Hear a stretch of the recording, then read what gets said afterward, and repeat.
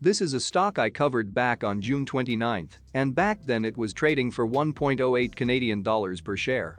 Rest in peace to those old prices. Before we dig into this company, I would love to take this wonderful opportunity to urge you to please, very gently, destroy the subscribe button and turn on notifications for future videos. It goes without saying that Very Good Butchers stock is a very interesting Canadian penny stock. I know, hilarious. Without further ado, let's finagle this bagel. I'm assuming that many of you aren't familiar with this company, so let's do a quick overview. This vegan butcher company IPO'd on the Canadian Securities Exchange back in June 2020, so quite recently.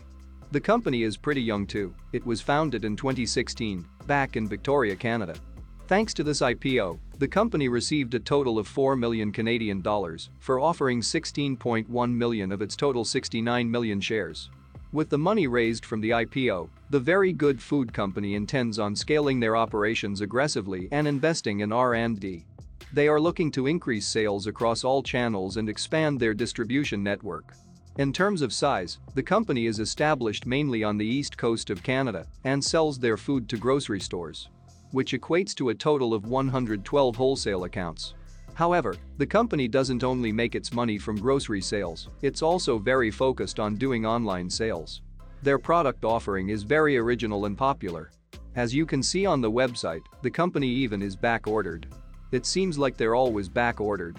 In terms of shares, they still have a bunch to offer, so if they need to raise more capital for growth, they can. It seems likely that they will be offering the rest of those shares in the next 2 years.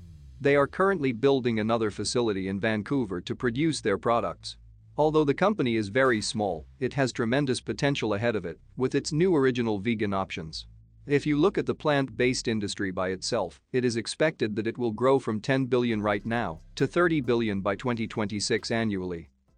Also, Trudeau recently announced that the government was going to be investing 100 million into plant-based food companies.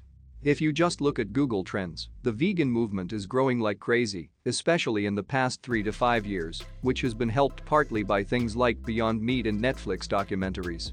And unlike many ephemeral things, veganism is a trend that is here to last in my opinion. Side note, the Netflix documentary called Game Changers is really worth the watch. Okay, now let's take a quick look at their balance sheet. In Q2, revenues increased 395% year over year.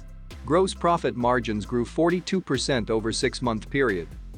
Total assets were 6.7 million in Q2 versus 1.3 million just at the beginning of the year. Needless to say, this growth is significant. Their Q2 cash balance was 3.5 million. Adding to good news, their outstanding debt was reduced by 1.1 million, and their net loss was 1.6 million, which is equivalent to 3 cents per common share. In 2019, the net loss was 800,000, so it has increased. However, this is to be expected for an expanding growth company with high R&D expenses.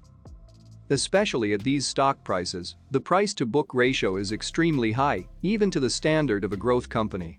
However, management also said that investors can expect to see significant progress in their next phase of growth as they transition to becoming a much larger company with global ambitions. Now, let's look at how they are spending their money. We can see that they are spending approximately 40% of the revenue on marketing, which is absolutely outrageous. Also, in 2020, they had $200,000 of professional fees, which were mainly there to set up their IPO. So professional fees shouldn't be an issue in the future. We also saw approximately a third of their expenses in share compensations to their board members and employees. However, this number should diminish in the next years because the compensations occurred before the IPO.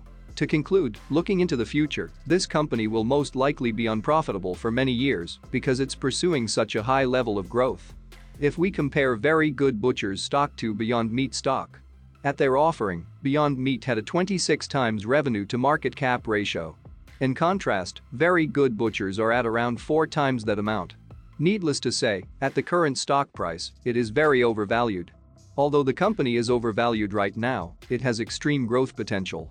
If we look at the trend with the transition to plant-based diets in the near future, this small Canadian company is set to capitalize on that opportunity. The fact that it is using its cash from the IPO to fund their growth nationally is a very good thing.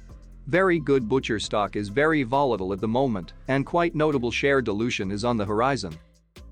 I'm staying away for now. But I would definitely buy some around the $2 range for the Canadian version of the stock. The stock is hot right now, but it definitely has the potential to cool down, especially after having seen such an aggressive pop. Keep this one on your watchlist, folks. Please take a second to drop a like and a follow on Instagram.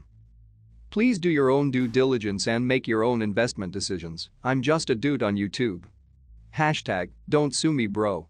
Thanks for watching.